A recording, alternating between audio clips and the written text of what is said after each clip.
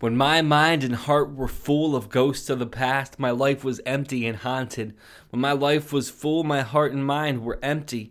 Not in a sense of abandonment, but in an aesthetic appreciation of impermanence. It was only then that the divine light and wind of the universe was able to fill the void that had once been cluttered by attachments.